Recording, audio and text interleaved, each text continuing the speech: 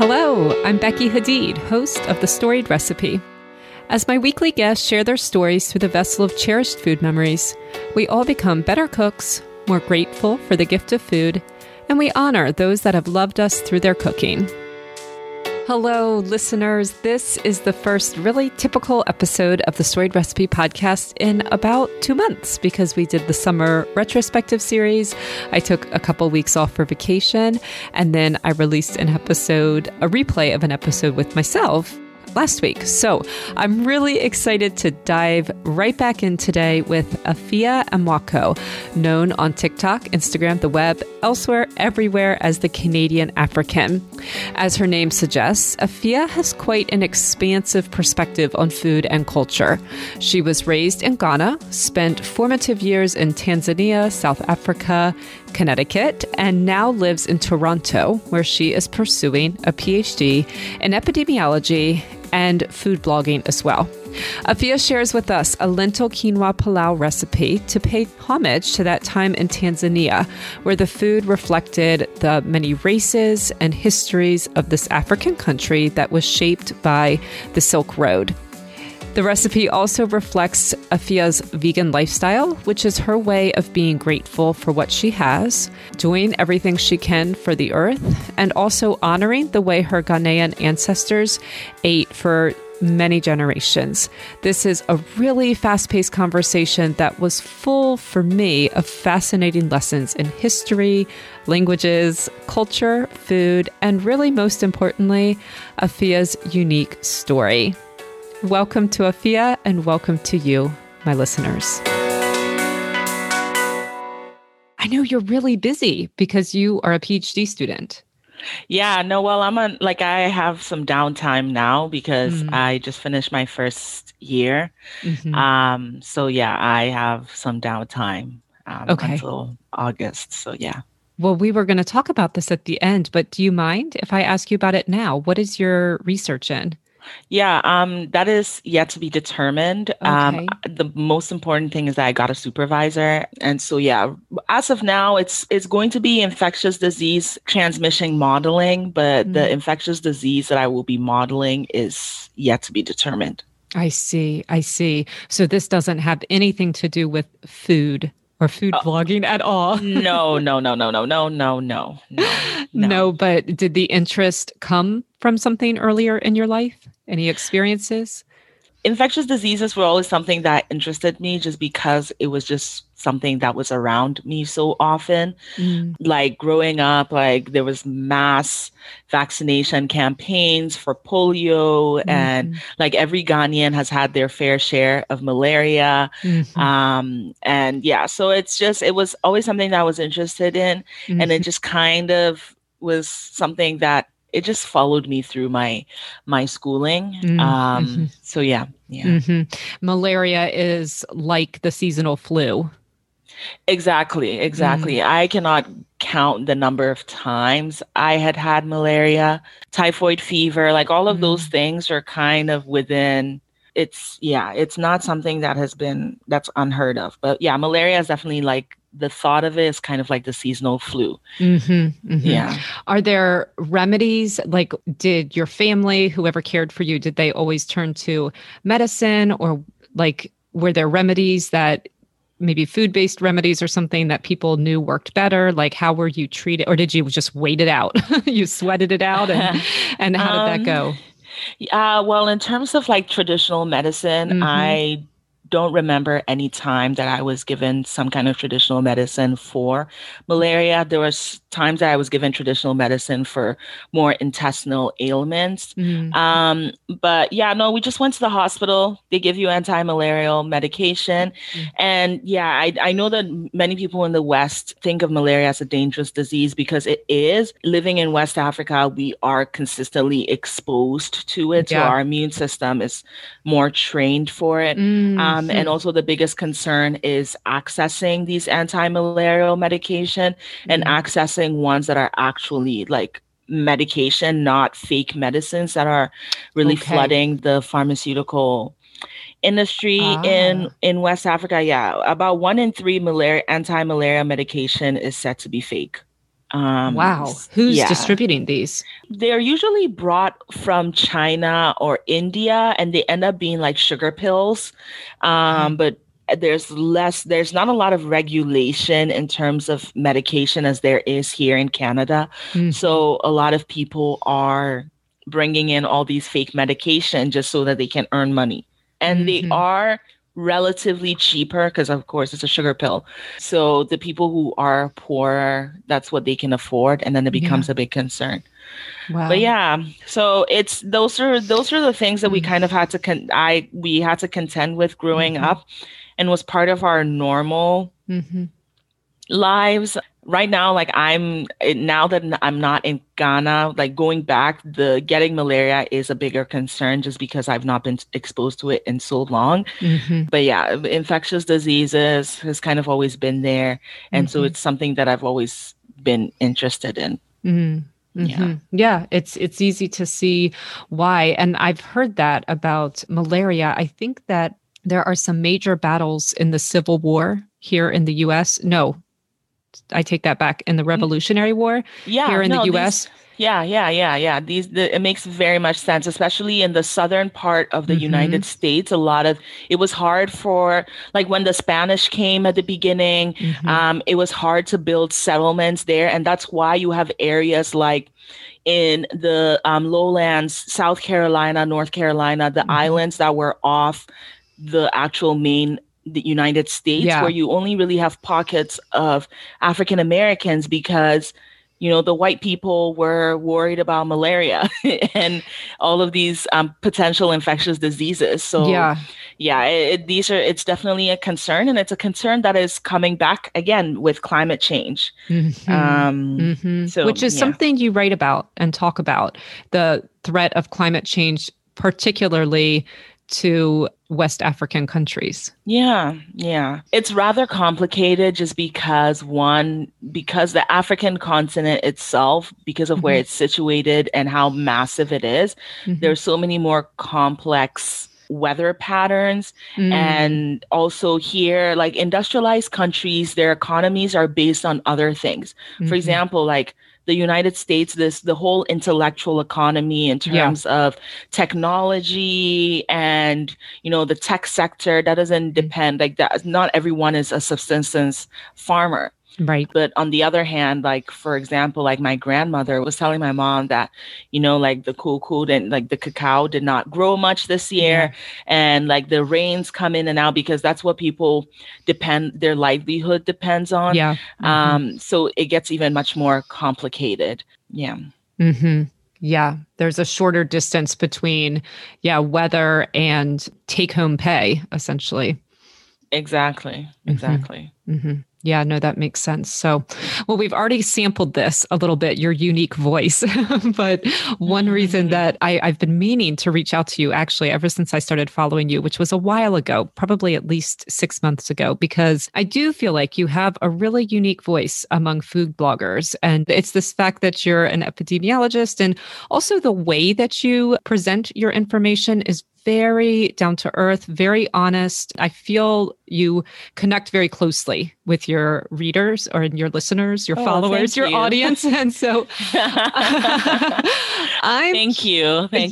Yeah. Well, I appreciate that because it doesn't, I mean this in the best possible way. It doesn't feel overly polished. It feels like you say what's on your mind, and it's always informative and interesting and educational and like I said, gracious also. And I just appreciate that combination. So that's what I get from you. I'm curious what you think you bring to the food blogging world. What do you think makes you unique? Yeah, so I was thinking about this a lot because I've been in the space for so long, and only recently, within the year, has my page picked up. Like, I see. My page is definitely, it's about like 8 times the size it was this time last year. Wow. And all like social justice stuff aside, I just feel like there's not really anyone that does the content that I do. I just reflecting on my experiences my platform is slightly different. And when you mentioned that, it's not polished, I just don't have time. Yeah. and yes, and I think that is something that makes you very unique, is that you're very open about the fact that this isn't like the dream. You're not selling a how to become a food blogger. You're like, I am a food blogger because food is important to me and my heritage, and I have something to say about it. Yeah. And honestly, this is the thing that helps me to stay calm. But, my program, my degree, my academic journey, that's the most important thing to me. And I think that this blogging has been an opportunity to, exercise other parts of my brain, like in creativity. Yeah. So for me, I think that I definitely bring a unique perspective to this, because even though I live in Canada, I feel like I'm very much in tune with my Ghanaian experience. And I know that my audience is not Ghanaian. And so I like being cognizant of that. That is what helps me to kind of plan out my content, because there's no way I'm going to be blogging in Ghana and telling people that, oh, this is a typical Ghanaian dish when we eat that for breakfast, lunch, and dinner. And and so my goal was always, this was never really my goal until I realized that I had something to offer that other food bloggers were not offering. When I started my page, I literally, most of the stuff that I posted was oatmeal, because that's what I ate on a consistent basis. And then I started to incorporate more Ghanaian foods, and I was realizing that people are actually interested about this. So that helped me pivot my direction. And so I was like, well, I'm sitting on like a gold mine here in the sense that, especially in Canada, obviously the US, I feel like I spent time in the US, so I can kind of contrast, and half my family is American, is the differences in how diversity is approached is just that because Canada is already a small country, and there was not really a lot of white people here. And so the country's really been built on the backs of immigrants, and there is that emphasis on keeping culture. You go into different households, from Italians to Eastern Europeans to Southeast Asians to East Asians, Africans, like most people speak a second language, even the white people, as I mentioned, like the ones that have immigrated. So there is definitely the urge, is less assimilation and more like an urge to to show as quote unquote authentic. I don't really like that word. And so that's why that was the goal of mine. It's like, well, I live in Canada. We say that we're a very diverse country. This is an opportunity to open people's minds to a completely different cuisine that they have not been, that I feel like has been hiding right underneath their nose. I just felt like there was an opportunity for me to give people a really unique insight to a culture that has been kind of here this whole time. And especially within the vegan space, because I felt like there's so many vegans that can benefit from this. But I also have a lot of non-vegan followers who were just curious about West African food. Right. Yes.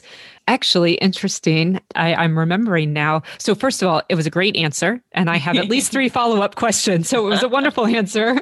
So just, to follow up in a couple of places, because this is really interesting to me as an American, the comparison between diversity in America and Canada. So first of all, when you said there weren't many white people in Canada, and then you named a lot of groups of immigrants that included like Greeks and Italians. So when you say there weren't a lot of white people, do you mean that there were not a lot of Western European colonizers? Is that what you mean when you say not white? The colonists, I mean, Canada there's most of our population is concentrated towards the southern part of the border. Right. Yeah. And where survival is a little easier. Yeah. So obviously there are people that came from England and the colonists, but really the population picked up significantly after World War II. Okay. So yeah, it's even though they were small in number, they caused a lot of havoc. So I want to make clear. I see what you're saying. But yeah. So because of this, because the immigrant population has always been constant and heavy, you feel like there's less pressure among immigrant families to assimilate to a greater culture. people feel maybe more comfortable keeping their own cultural values, foods, systems, etc. in Canada? Yeah, I will definitely say that. There's always, obviously, when you're moving to another country, there's always that pressure to like Mm-hmm. to assimilate to the system. But Mm-hmm. I will say that there was a whole multiculturalism act that was put in the 70s or 80s. I'm not exactly sure the dates when that law came into effect. Mm-hmm. So yes, there was a lot of celebration of the differences. So obviously, I mean, we people speak English, but then you go home and then you speak a different language. And Mm-hmm. it wasn't the pressure to assimilate was not as much compared to like my cousins, for example. So my dad's older brother moved to the US in 2000 Mm-hmm. and they moved to a small town not really a small town in Massachusetts. That Mm-hmm. part of Massachusetts is not too small. Mm-hmm. Um, but then the experiences was a lot more the need to assimilate. I think that Mm-hmm. it would have been a different experience if they had moved to somewhere like New York City, Mm-hmm. Yeah. where Mm-hmm. you have very distinct immigrant um, Yes. Yeah. populations that really hold on to their cultures. A lot of Yes. Ghanaians live there.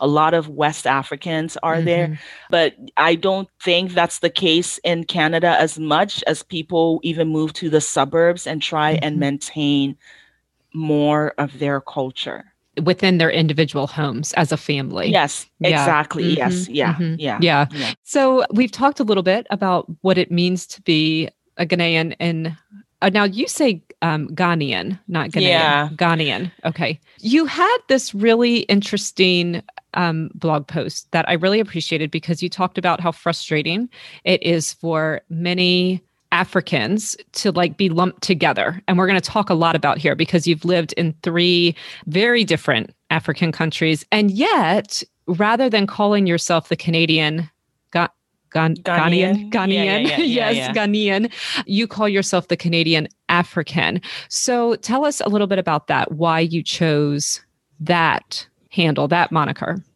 Yeah, I feel like as someone who is very much a proponent of how people identify each of the 54 countries in Africa, like naming my handle Canadian African Mm. can be a bit of a misnomer, but the intention was never to showcase just Ghanaian food. Mm-hmm. On my blog, I talk about different West African foods. Mm-hmm. And so for me, like I make sure to let people know that I'm not an expert on all African Mm-hmm. countries, but I felt like I would have been doing a disservice to just my experience and what I'm going to be Right. sharing to my audience by pigeonholing myself as Ghanaian. Yeah. Also because, the African community, like the people from different African countries, they are incredibly protective about what they deem as their own authentic foods. Mm-hmm. So for example, like if God forbid, I say I'm a Ghanaian and I'm making jollof Nigerian style,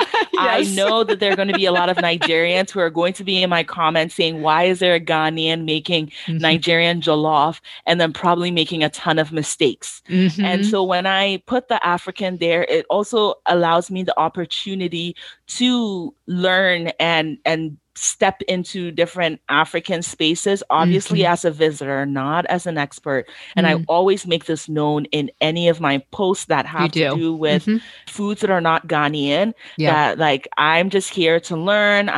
This is where I got my information. And the African is just so that when people see the Canadian African, they know that they kind of know what they're getting, you know? Mm-hmm. Mm-hmm. Yeah, that makes Yeah. sense. Yeah. And you have lived. Travel's the wrong word because it's not like you went on vacation. You've lived, right? You've lived in 3 different African countries. So do you mind I kind of want to walk through each of them and especially the food influences on your palate from each. But before we do that, give me like a timeline of your life story so far, the places you've been. Yeah, so people ask that a lot. So yeah, I was born in a small mining town in Mm. Ghana. I think it's really interesting because I am vegan, but my dad is a mining engineer. Mm. And so he works with a gold company. Very, very different. It's like we're on complete opposite spectrums of when it comes to dealing with the earth. Mm. And it's something that I'm conscious about. And it's something that like I wish it was a different story, but for my parents to be in the place that they are really in, it's just honestly a blessing. Is an understatement. But yeah, so I was born in a small mining town in the middle of Ghana, in the Ashanti region, where my Mm-hmm. tribe is from. So both my parents are from the same Ashanti tribe. Okay.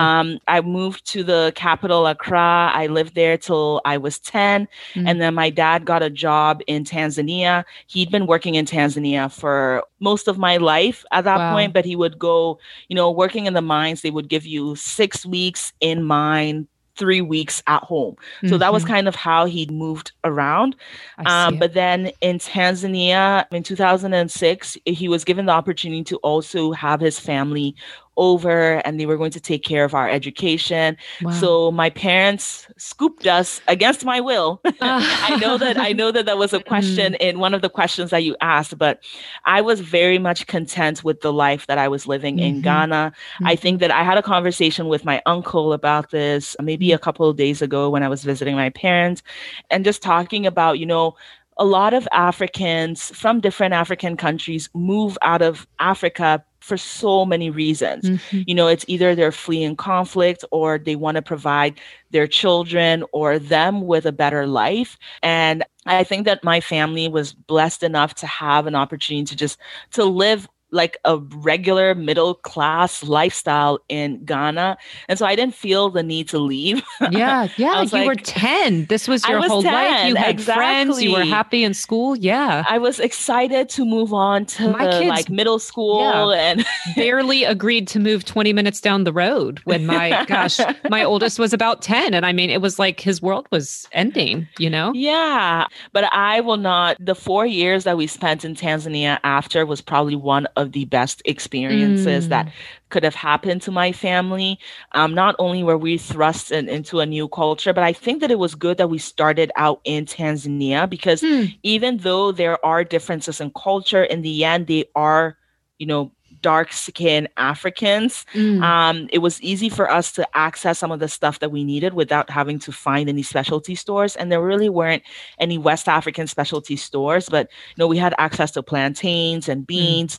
I wasn't vegan then, and so they had access to a lot of fresh seafood and Mm-hmm. fish from Lake Victoria. So Mm. that was not a concern, but a Mm. big shock is that I think that in Ghana our culture it's a very it's not monolithic in a sense that we have 44 different tribes, but Mm. everyone there is black, and your first identity is not the Mm. color of your skin but your Mm. tribe. Mm. Moving to Tanzania, there are a lot of people of Indian descent or Yeah. Pakistani descent that have lived in Eastern Africa for centuries. This was even before colonialism, just based on how trade happened, especially when you talk about like Zanzibar, that area. There's a lot of Yemeni, Omani. There's so much cross culture experiences. Yeah. So that was our first exposure to a multiracial Mm-hmm. environment, but it was still kind of controlled because these people have been so connected for so long. And being there, we were exposed to so many different cuisines from the eastern part of the world. So I remember my family and I, every single Sunday, we would go to a restaurant. So we would Mm-hmm. always go to an Indian restaurant. We'll always get they have a lot of Chinese Indian fusion restaurants. Mm. We'll get different types of Indian food, and Mm. we'll just eat. And that was kind of my first experience in real good Indian food. Mm. And so, yeah, we were exposed to that, obviously, the Tanzanian cuisine, but Tanzanian food is heavily influenced by Indian food. Mm. And that was, yeah. And then I went to an international school. So that was where I was first exposed to people from other parts of Africa and Mm. also like South Africa, white South Africans. I didn't know that was a thing until I went to Tanzania. Ah, And yeah, because again, my dad was within the mining community, there are a lot of South Africans that are in that industry. I see. And so yeah, that was Tanzania. Best Mm. 4 years of my life, even though I was a kid. Mm. Yeah. Um, and then after So, that, note to kids listening, change can be good. it really can. And my parents, honestly, they sacrificed so much for us Mm. during that time, especially my mom. She raised my Mm. sister and I kind of alone. Mm. Obviously, my dad would come in and out, but like just kind of how his work was. But yeah, and then after that, my dad got transferred to South Africa. I didn't Okay. really spend a lot of formidable time like in South Africa because at that time I got a scholarship to study at a boarding school in Connecticut. So I was going Oh, back and okay. forth. And so Wow. my mom and my sister and I moved to the US.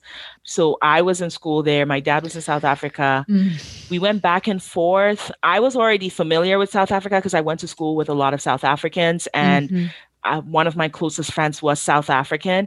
Hmm. So yeah, and we didn't really spend much time there. My mom didn't, there was not a lot of access to things that we were familiar with. Like they don't grow plantains south of Malawi. Oh, really? It's more of a, Yeah. oh, okay. It's a Huh. very It's a, like an equatorial it's food. very much an equatorial thing. Interesting. Once you Yeah. go south, it's very much meat heavy. Some things that my parents did pick up was ugali. When you start to go south, it becomes pap. The swallows on that in Eastern Africa are very much either you get millets, which is kind of Mm-hmm. Kenya, Uganda, or you just get corn based, which as you go down, ugali, it becomes pap in South Africa. So those were the things that we incorporated into our diet, but not really much Those are in. all grains, ugali, pop, millets. Is that what you're saying? Yes, yes, Oh, yes. It's okay. very different. I think that when you talk about swallows, West Africa has that, like, they're the number one leader when it comes to a variety of different swallows. And for people who are listening, a swallow is basically a starchy ball that we Okay. dip into stews and soups. But yeah, the South African experience was rather short and brief. Mm. And then my dad got And trans. not immersive because you were in Connecticut. That was more where Exactly. you were immersed more so, really. Yeah, Mm. it was. I think that it would have been different if I had gone to school there. It was quite the change. The school year is very different because they're Southern Hemisphere, so their school Right. year starts in February. Yeah, the reverse. Um, Yeah.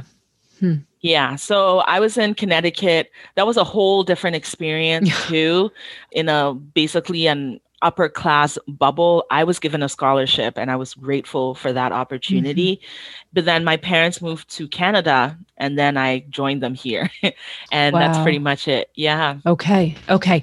So I have lots of follow up questions and I am just typing the last one. Okay. So that's just a fascinating life story. And I'm going to start actually not with a follow up question, but with something that I was going to ask later. And Hmm. I feel like the urge to ask it now before we dig into each of these places.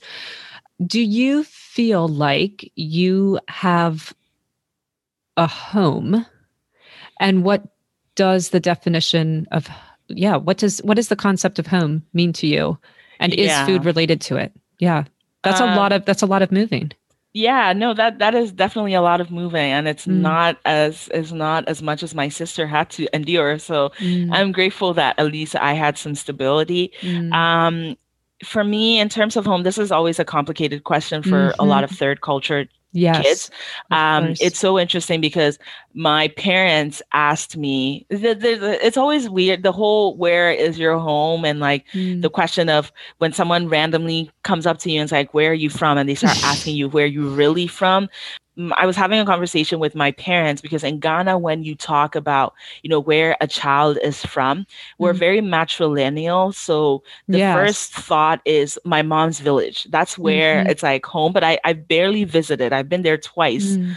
And I've always considered Ghana home, but I've also come to terms with the fact that Ghana will never be home because I have Mm-hmm. become such a different person. So for Mm. me, Canada has become home in Mm-hmm. a sense that it still allows me to immerse myself within the Canadian, I'm not the Canadian, the Ghanaian life and Mm-hmm. experience and have access to a Ghanaian community. My Mm-hmm. parents go to a Ghanaian church. Mm-hmm. We every summer, I mean, not the summer because of Yeah, Corona, COVID. but Yeah. every summer there is, I follow them to all the events. I go to the park and the picnic with them. We eat Ghanaian food at home. Mm. So that Ghana part, I don't have to be in Ghana to be fully immersed in my Ghanaian Yeah. experience. Mm-hmm. At home, I speak the local language with my parents. So home is You really mean the where tribal language that yeah, from the tribe that you're sorry. both in? No, no, no, no. Yeah. Yeah, Yeah. yeah. When I mean local, yeah, the tribal language, which is hmm Akan. Okay. And so yeah, that's how I communicate with my parents, obviously with a mix of English. hmm But yeah, so where home is wherever they are. Yeah. Yeah. Yeah. So going way back to the beginning and talking, you said that you were born in Ghana and your dad was a gold miner. He worked in the hmm mining community. They mined gold. And it took me a minute to catch on to what you were saying because you said that as a vegan, it was, of course, so interesting that your dad was a miner. Flesh that out for me a little bit more because you mentioned that your veganism is actually closely related to your view of the earth, which I don't think is the way a lot of us initially define veganism. It's the way that you relate to animals. So tell us a hmm little bit about that. Yeah, and that's something that people say they go vegan for health reasons Mm, or sustainability or mm, the for animal welfare. And I personally think that like to truly follow a vegan lifestyle, you have to also consider all sentient beings mm, and like you can relate to veganism through sustainability. And that's kind of how I entered into it in terms of that relationship and with my dad's job. It's always mm. a point of contention, but the job came before I became vegan. Of course. For me personally, like yes, it's very much connected to the earth, and I'm not gonna sit here and lie and say that gold mining in general has not had detrimental impacts on ecosystems Mm, and biodiversity. Ghana was called the Gold Coast for a reason, yeah. and artisanal mining has always been a thing there. Mm, That has also been done while protecting, the natural resources because mm, everyone really depended on nature. mhm. It is something that I contend with. It's not something that I dwell too much on because unfortunately it is the reality of Sure. our lives. And I feel like this is why I also think that being vegan for me, I also center it on the fact that because I have the privileges that I have, that this is the best way for me to, kind of contribute to better good because I have access to food. I have access to a shelter. I Mhm, use a lot of technology to be able mhm. to run my business. Technology also means electricity. My impact on this earth is a lot larger than say like my grandmother who lives in Ghana and lives off the earth and doesn't have a Right. phone. Well, Right. actually, she has multiple, but she Yeah. doesn't use a computer and she's not storing emails and drawing large amounts of electricity. So, yeah, that is kind of where I'm like, well, look, this is the realities of my impacts on this planet. What is Mm, there that I can do to kind of mm. offset that? I see. I Um, see. Yeah, that's just so it's a good thing for me to think about and to consider.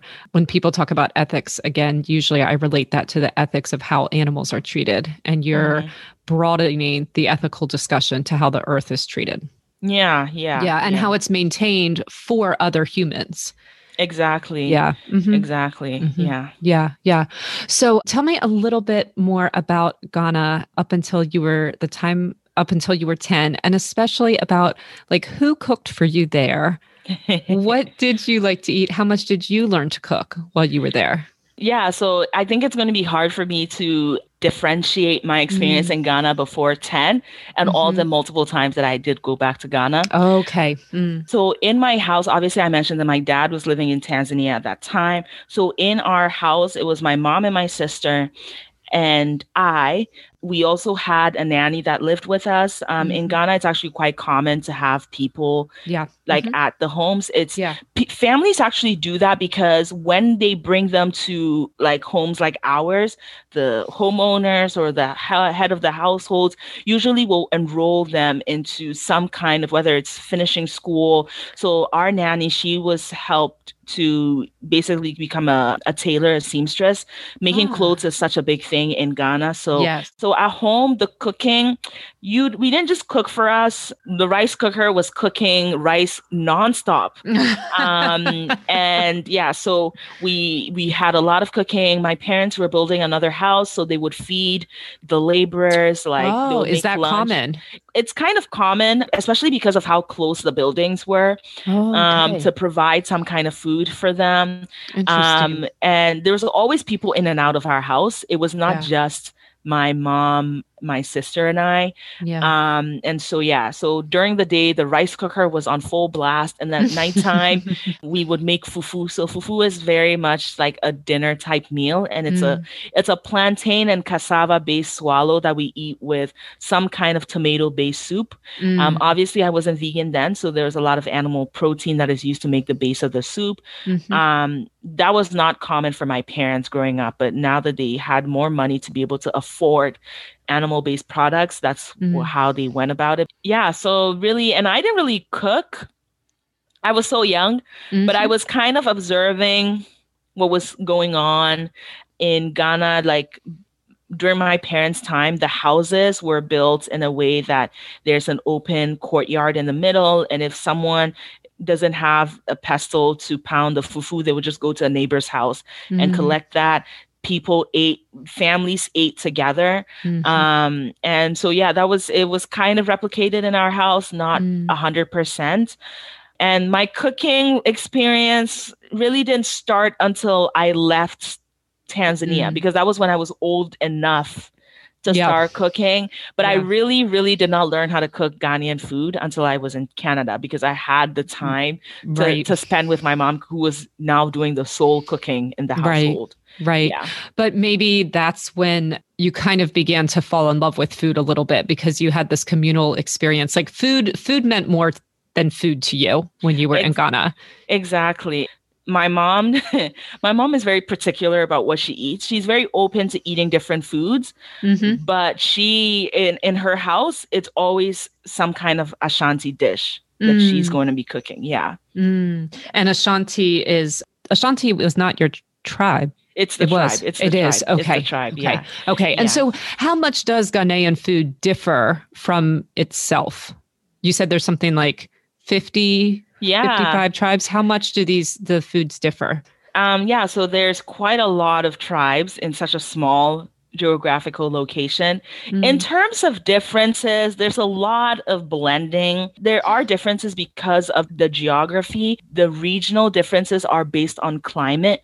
yeah. So in where my parents are from is like thick forest. Mm, So a lot of the foods that they eat is very much tubers, plantain, greens, roots, vegetables that grow in the forest. Things hmm like avocado and things like that they grow wild, so you can just pluck them off the tree. What a luxury. What a luxury, really. Mm, And like solid Akan food is ampesi, which is like the West African yam, plantain, and some kind of green sauce mm, made with the cocoyam leaves, or fufu, which I previously yeah. described. hmm When you go towards the south, towards the coast, you start to see some more corn, swallows, lots more palm oil, coconut oil. hmm Yeah, like there's a lot of blending and mixing between like the forested areas and the hmm coastal parts. But the big difference is when you go up north. Ah, Up north is like it's almost Sahel savanna. So, you have huh. the Sahara, then you have the Sahel, and then right underneath it is like savanna plains. I don't know the Sahel, but that's a new term to me. Yeah, yeah. So underneath the Sahara, so countries like the north of Nigeria, Niger, Burkina Faso, Mali, Ah, for example, those that hit the border uh-huh. of the Sahara, there's that Yeah. in between region called the Sahel.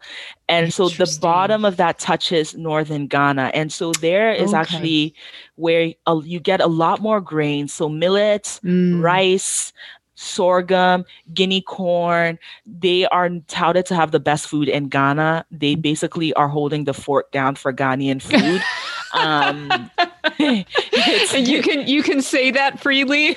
oh yes, this is not something that we debate. It's not disputed. It's not disputed because they also have such a big diversity of food. Even though Interesting. my tribe is Ashanti, we are within a larger ethnic group called the Yeah. Akan, and that also Okay. includes a lot of people in the south of Ghana. So the western coastal part of Ghana, covering all the forested areas, we speak the same language but different tonation. So Okay. it's like Spain Spanish and Mexico Got Spanish. it. Got Yeah, it. so that is kind of the experience. That's super interesting to me. Huh. But yeah, the north is completely different. Also, they're mainly Muslim, so that also changes the the Okay. the eating pattern. So So, and tell me a little bit. So it's south of the Sahara, but north of the savannah. So what kind of climate and agriculture, like what do you get there? Because obviously it's ideal for agriculture. What do you get?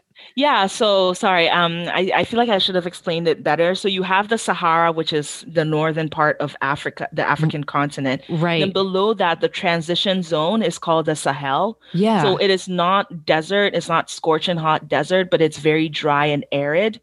And then Huh. And things as grow you well in dry arid. so yes, there's also different levels to it. Obviously, the parts Yeah. that's closer to the Sahara is hotter. The Right. parts that are closer to the rainforest areas are obviously wet. Okay. So that is where the wet part, that's where that touches the northern part of Ghana. Ah, I Yeah. see. Okay. Yeah. So I see. So it's south of the Sahara, but north of the rainforest. And you just kind of have this sweet spot of just the right amount of sun and rain. Exactly. Exactly. Exactly. I did Yeah. not ever know that before. Okay, that's super interesting. Yeah, thank you Oh, for of explaining course. that to me. Yeah, I'm Googling right now. This is great to know. Yeah, Uh, I will be happy to send the link to you. okay, so let's move on to Tanzania. And I know we're coming up against our hour. Do you mind if I ask just a couple more questions, or are Oh, you go pretty? ahead. I literally have nothing else to Oh, do. okay. So I can sit here and talk. I know it's going to be hard to edit it all out. If I love everything I'm learning. I really do. So Tanzania, how exactly did all of the Southern Asian and East Asian influences make it to Tanzania? What's the history there? Okay, I feel like my brain is just a big ball of information. Facts.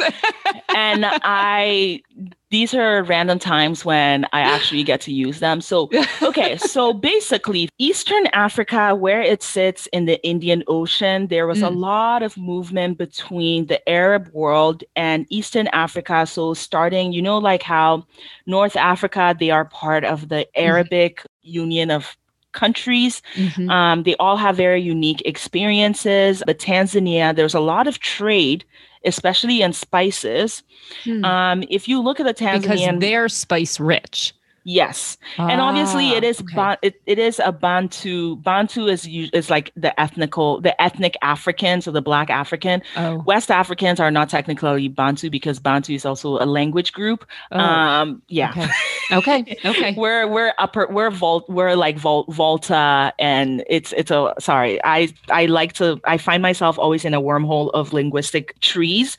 Yeah. But it's yeah, so that part of East Africa. So one of the ways to explain that especially is Zanzibar. So Hmm. Zanzibar is an island off the coast of Tanzania. With Yeah. Tanzania, the mainland is Tanganyika. The islands are Zanzibar. You put Tan and Zan together, you get Tanzania. Oh, Um, ha. I didn't know yeah, that. Okay. I'm not Tanzanian. I've only lived there for 4 years, so all the information I'm providing is from my experience. If Yeah. if one random listener is Tanzanian and saying that I am saying something wrong, please forgive me. I'm trying my best. Yeah. There's just that part, regardless of what history you're learning, Mm, there's always been movement in that area hmm. from the Arabian Peninsula, also Hmm. distances between the Eastern African coast. You have your Madagascars and then the Indian subcontinent. It is not as wide as, say, Yeah. like the Pacific Ocean Yeah. or even the Yes. Atlantic. Right. Right. And Yeah. they're actually closer than West Africa is to East Africa. Oh yeah, 100%. Africa is a huge maps Yeah, don't do it justice because you're trying to take a globe which is right. an Round. It's a round, sphere. A yeah, sphere. it's a Yeah. sphere, and you're trying to impose it on a square. So dimensions are always going to be off. Yeah. So the draw was the spices. So I mean, it's just plain and simple. It became a trade route. So considering the fact that this was a more diverse, like you said, you had Black Africans and then you had lighter skinned Africans and also South Asians. Would you say it that way or no? I don't think there was as much racial mixing between Okay. Indian and I mean, I feel like there was. I did not see it as that. I feel like if Yeah. you go to the islands like Zanzibar, which they have a completely different and well, not different, but that there is it's more concentrated. So Mm, it was definitely Black Africans, people of Indian or Pakistani descent okay. that was really the majority ethnic groups. Okay. But they all spoke Swahili, and Swahili is also a mix of Arabic and Bantu languages. Right. So Right. yeah, that's Right. basically the mixture there. Okay. So within that, was there a general hierarchy? Oh yeah, yeah, Okay. yeah. Do you mind telling us a little bit Oh, of about that? course. And how did that affect your personal experience? I don't think it affected my personal experiences Okay. just because my family was living there as expatriates. Mm, And when you live somewhere as an expat, it's your lifestyle is very different. Obviously, the company bringing you there, they have to kind of take care of everything. But hmm just seeing how the experiences are a lot of the hotels and the big businesses were owned by people of Indian or sub-Indian continents, like mm, that ancestry. And I feel like maybe their colonialism probably had something to do with it, mm, especially even when you talk a lot about Kenya, hmm because Kenya was almost slightly going to be something like a South Africa, but the indigenous Kenyans did not want that to be. But mm. you could definitely there is definitely a high hierarchy in that, and I feel And like the the hierarchy was you at, have the Indians or the hmm people of sub-Indian continent like Arabic, that lighter hmm Eastern hmm Asian ancestry, and then and then below were the Black Africans. Yeah. Okay. Let's just take a really quick diversion before we go to Connecticut and then Canada and talk about this recipe that you gave us because it's inspired by Tanzania and the Yeah. different flavors you experienced there. So it's a lentil quinoa pilau. Am I saying pilau correctly? Yeah. Palau. Okay. So tell us about this. When did you eat palaus? What did you love about them? And then how did you develop this recipe? Yeah. So when I went to at school, our little canteen lunch area, there was you can get an option of palau with mishkaki, which is like their barbecue meats, and it comes Mm, with a side of chapati. mm, So palau is something that people eat a lot in East Africa. When we went to restaurants, we would get Indian palaus, but also there are some Tanzanian based palaus that basically married the flavors of the spices that people use a lot there. So it was something that was kind of common. Not mm. kind of, it was common. So even in our, I went to an international school and our lunch place, they were giving us pilau and kaki and chapati. Yeah, Um, if you're having it for school lunch, it's ubiquitous. So, but what is a palau? Can you define it? it's hard to describe it because Okay. East Africa, Tanzania, they will describe it slightly different as someone from India. Oh, Or okay. yeah, because it's a rice-based dish that Mm, is usually cooked with a lot of spices, hmm a lot of spices. In Tanzania, there is usually meat-based, hmm potatoes, and then rice, mm, basmati rice, and it's cooked in a flavorful, mm, spicy mm. broth. Yeah, And so it's so like a delicious. one pot dish, yeah. Yeah. So I obviously wanted to take that inspiration and I used quinoa because honestly I didn't have access to rice at that point. I do not know Mm, why. And I was trying to switch up my grains, and lentils was something that I had seen in and out of some of the palaus that I tried. Very rarely mm, because most of them are meat based, but the hmm vegetarian ones. And so that's where really begun, I Mm-hmm. try to keep things like, the cardamom in there. Mm-hmm. Yeah.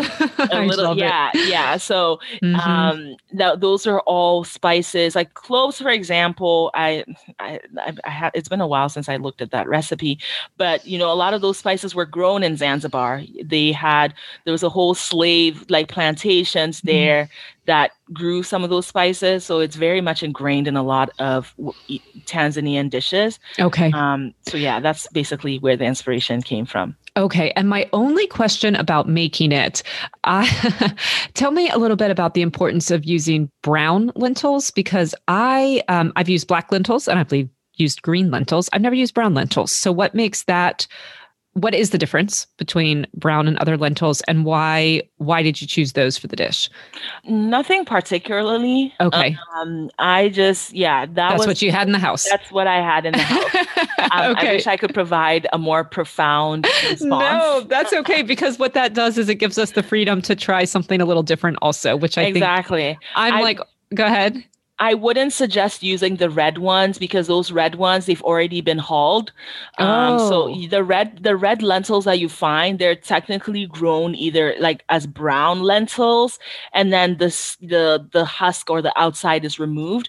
That's why it cooks faster and it cooks softer. Oh, Yeah. I didn't know that. Okay. So, the one last thing that I'd like to cover is kind of your experience. You talked about Tanzania being a good shoulder experience, Hmm. like it was like a semi cross cultural Hmm. experience. And then when you moved to Connecticut, that was like a mega cross cultural experience in every way. Talk to me about all of that and kind of whatever way you'd like to share it. Yeah. So when I moved to Connecticut, I wouldn't say it was a huge culture shock just because I went to Mm, international school. yes. And I guess the type of person I am, like I try and get along with everyone. Yeah. I think that it was also a very different experience because I was in a bubble. One, I was in people will say a predominantly white institution. I went to a school that like the rich of the rich went to. Mm-hmm. And honestly, I was so grateful for that experience Hmm. because I was there on a scholarship. I didn't have to really pay much to be there to be able to have Yeah. access to such a world-class education. Yeah. And it was Um, almost like the assumption maybe was that because you were there, you belonged. And so other things may yeah. have been mitigated, like other issue things that might have been an issue out, let's just call it the real world, were not an issue. Exactly. And Yeah. there Hmm. was like very much assimilation versus like displaying differences. It was very much assimilation. Honestly, that I did not reflect much about that experience until I left, until I Hmm. graduated and I came to Hmm. Canada. It was not Um, traumatic for you in any way. oh, it was. Oh. I did not realize how traumatic that experience was until I Mm, was outside of that bubble. mm, And mhm, after like I was so young, so it mhm, was kind of easy for me to assimilate and try mhm, and mold myself until when I came to Canada and starting to really think about me as a person mhm, and starting to see the patterns of how being there affected me. Yeah, it affected me so much that it impacted my relationship with food. And that's kind of where the whole vegan journey mhm. began. I would remember that I would come back, I would see my parents like in between the breaks at boarding school, and my tolerance for spicy food had like gone down the drain. Mm, Those were little things that I realized with food. I would savor every little container of jollof rice that my mom would give me. I didn't get that often, but it was nice to have. mm, And yeah, but very much I was there. I guess it was survival mode in mhm. the end. And I really didn't reflect on that experience until I came out of the US and realized, how much it was very much an assimilation and less of like you know, talk about your diversity. Hmm. Hmm. Yeah. And it sounds like you decided to become vegan as a way to assimilate, in the sense that you wanted to assimilate your body. You wanted your body to look more like the bodies of the people you were surrounded by. Actually, that's not how it all went Oh, I happened. misunderstood that. It's okay. Okay. No, it's fine. Obviously, there was where I started to learn a lot more about sustainability. So I joined a Oh, sustainable club. We were called the Sea Proctors. okay. And yeah, that's kind of where I started to learn a little bit more about, sustainability beyond just turning my lights off and Okay. recycling paper, and more about how my food impacts that. So I tried being vegetarian for a month. I failed miserably because I really wasn't thinking about what to eat. Yeah.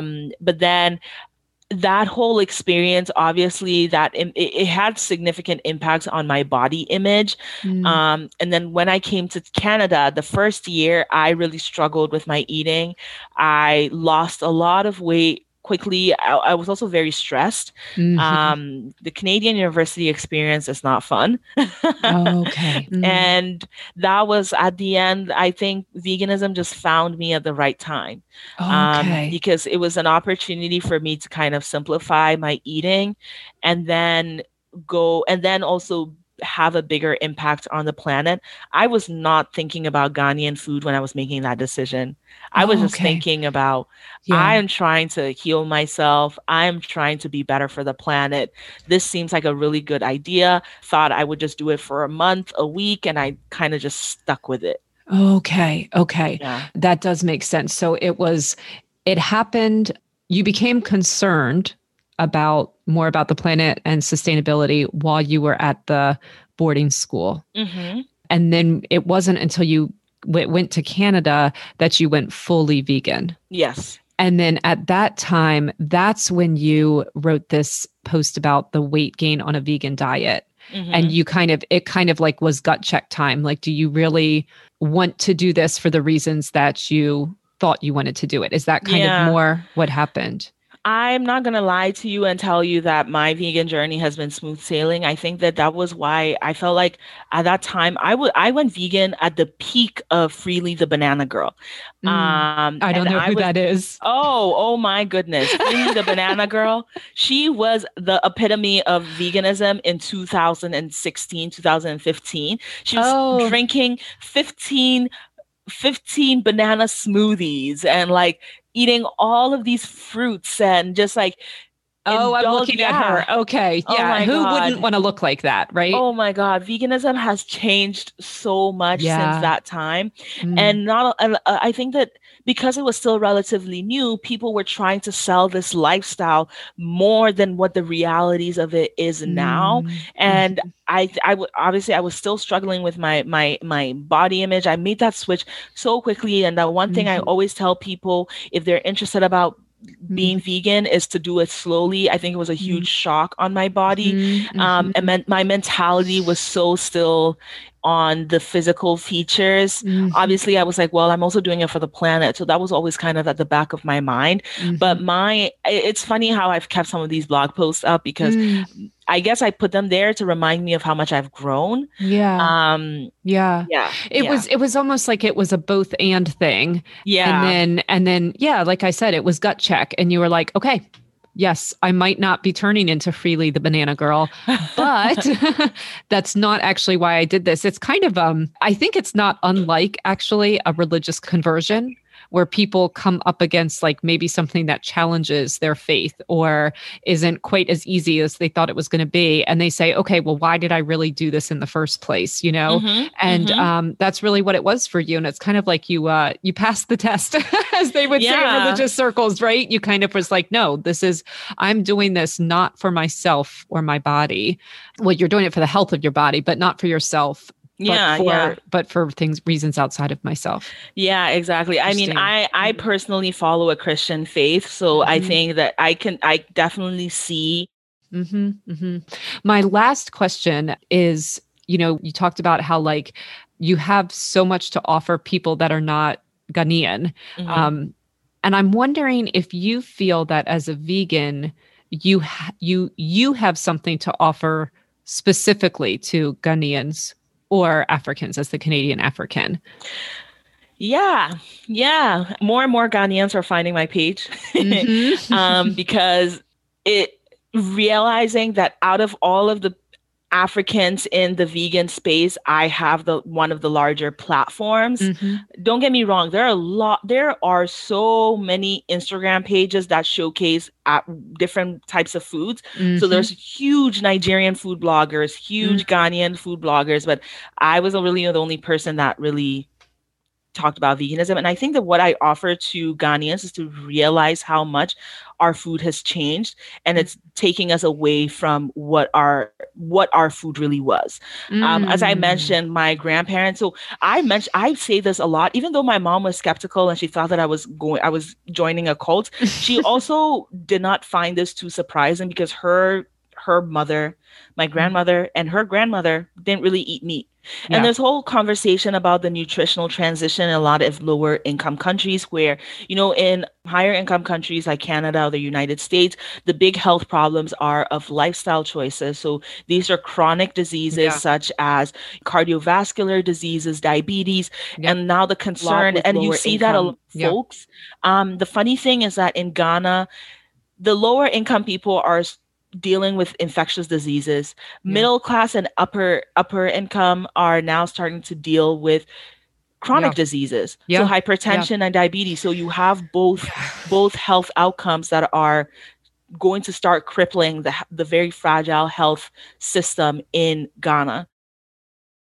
My mom and her parent, like her family, they ate they ate meat that they found in the forest, but it was a very little amounts. Mm-hmm. They didn't really eat much chicken or goats or whatever the animals that people eat now. And Mm-hmm. so my goal to showcase plant-based foods rooted in Ghanaian food. So like I don't Mm-hmm. I tr- it's interesting because I know my audience is very Canadian and a lot of Mm-hmm. people want substitutions, but I make it a point to also make sure that I stick true to the spices and the ingredients as Mm-hmm. much as possible, and also remind people that look, like this is how our grandparents were eating. My Yeah. grandmother, we always joke about this, that she is going to outlast the queen. She's going to be the only person that's going to outlast the queen.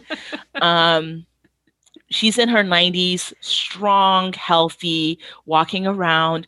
And for people, like for a lot of Africans, the concern for dying young is usually infectious diseases. But once you get past, your childhood or where those are major health threats, there is so many opportunities for people to live a very long and fruitful life Yeah.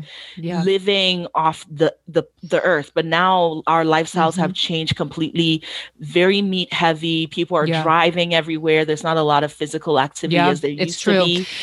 And the only reason people are living as long as they are is because of an almost oppressive dependence. No, not the only reason. A large part of the reason that the average lifespan in the US is later than it used to be is not because we're healthier, but because we have Of an almost, medical. yeah, yeah, medical advancements that are almost like make the last years of life very difficult and Yeah, painful. exactly, It's not exactly. because, like you said, it's not because the quality of life or because we're actually healthier. We don't, if we make it out of childhood, like you said, that obviously that's a massive improvement. But it is such a good point. It's such a good point that you're making. It's like we have become too rich for our own goods because we can't curb our appetites ourselves. And so now that we can afford to eat ourselves sick, we actually are. That's very much like that's very, very true. I don't say this to belittle the experiences of a lot of people that don't have enough to eat. Malnutrition is Mm, a big concern in mm, West Africa, but the intention is that, my grandmother, my mom, mm-hmm, she grew up in a village. mm-hmm, Like we don't, a lot of the villages, they don't have mud hats as people think. mm, It's usually like just smaller buildings that are made from concrete, but you don't consider them middle class. They are lower income. They mm-hmm, went to the public school, but they lived off the land. mm-hmm, They didn't catch, if they did not catch infectious diseases, and they had something to eat every single day and kept, like ate what they needed and was very much rooted on foods from the earth. The mm. longevity, so many people can tell you about grandparents that have lived 80 something plus years, and their children are dying before them from diabetes, hypertension, and it's something that we're seeing in my family too. And so, yeah, that is what I try and offer to the Africans who are following my page. Yeah. Well, I've taken up way too much of your time. Oh, no, I can sit here and keep talking about this. I have taken a lot of your time. No, I've enjoyed every minute of it. I could keep going too, but yes, for both of our sakes, we'll let this go. I really do appreciate you coming on though. I mean, like I said, it's like I've learned linguistics, I've learned history, I've learned about food and cooking, and most of all, I've enjoyed learning a little bit about you and your life and your story, because again, just to go back to what I said at the beginning, I really think you have a gift for genuinely connecting with people, for kind of like speaking unabashedly, but in a way that again doesn't repel people and makes us feel like, oh, let me think about that more. I want to get to know you more. So I really appreciate that, and I really appreciate your time. And, of course, thank you for having me. Absolutely, my pleasure. And I'll follow up with you. Okay. Of course. All right. Of course. Okay. Take care, Afia. Have a great afternoon. Bye, Becky. Bye-bye. Thanks again so much to Afia, and most especially to all of you, the listeners, that make this podcast work and worth it and keep on growing. As always, I so appreciate a share with your friends and family or over on social media. And I appreciate your 5-star rating and review. That makes the podcast more visible and searchable for others. If you don't know how to do any of those things, just go to the show notes. There's lots of links, including a really easy way to leave a review and a rating for the podcast. Thank you so much for your support. As always, Afia's lentil quinoa pilau is on the website, thestoriedrecipe.com, as well as all the links for how you can connect with her. You can also find lots more recipes, all the prior episodes, food photography information, resources for creatives, a bit more about me and the podcast over there as well. So feel free to head over to thestoriedrecipe.com if you're looking for any of those things. Next week, we have a super fun and inspiring interview with Tony Scotto, who came to Baltimore at the age of 17 from Naples, Italy. He went from working in his uncle's restaurant to, in this really unlikely story, buying a restaurant with his sibling and his cousin, actually just out of a joke. And now they've expanded their family-owned business to 7 locations. We talk about Italy, Baltimore, some of the differences and similarities in the cultures, the twists and turns of life, the challenges and blessings of working with family, and how to run a business that thrives through difficulties. It's a really fun and engaging conversation. Oh, we talk about clams as well and how to make clam spaghetti. I learned a lot about that. So yes, you will absolutely want to make sure that you hit that subscribe button right now so you don't miss Tony and the really full, exciting lineup that I have for this fall and holiday season. Thank you and have a great week, my friends.